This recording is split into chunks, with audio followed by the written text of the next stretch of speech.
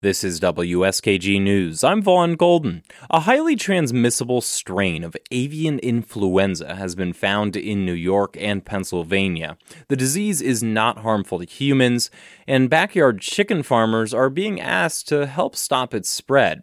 Christina Hudson Kohler is a fourth-generation egg farmer in Onondaga County. She takes precautions against diseases like this particularly bad strain of avian flu, but the risks are big. If one chicken gets the flu, they have to kill all 250,000 of them.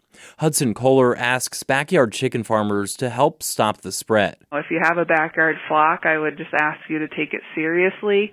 Consider biosecurity, keeping your birds inside. That would be great. The virus is spread through bird droppings, especially from waterfowl like ducks and geese. That makes small backyard flocks particularly vulnerable. Dr. Jara Jang specializes in avian viruses at Cornell's vet school. Outside chickens that are raised outside, pastured poultry, or just free-range poultry can come into contact with these wild waterfowl.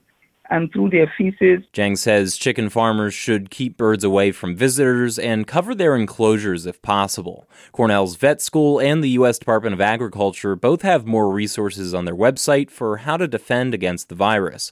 In Vestal, I'm Vaughn Golden, WSKG News.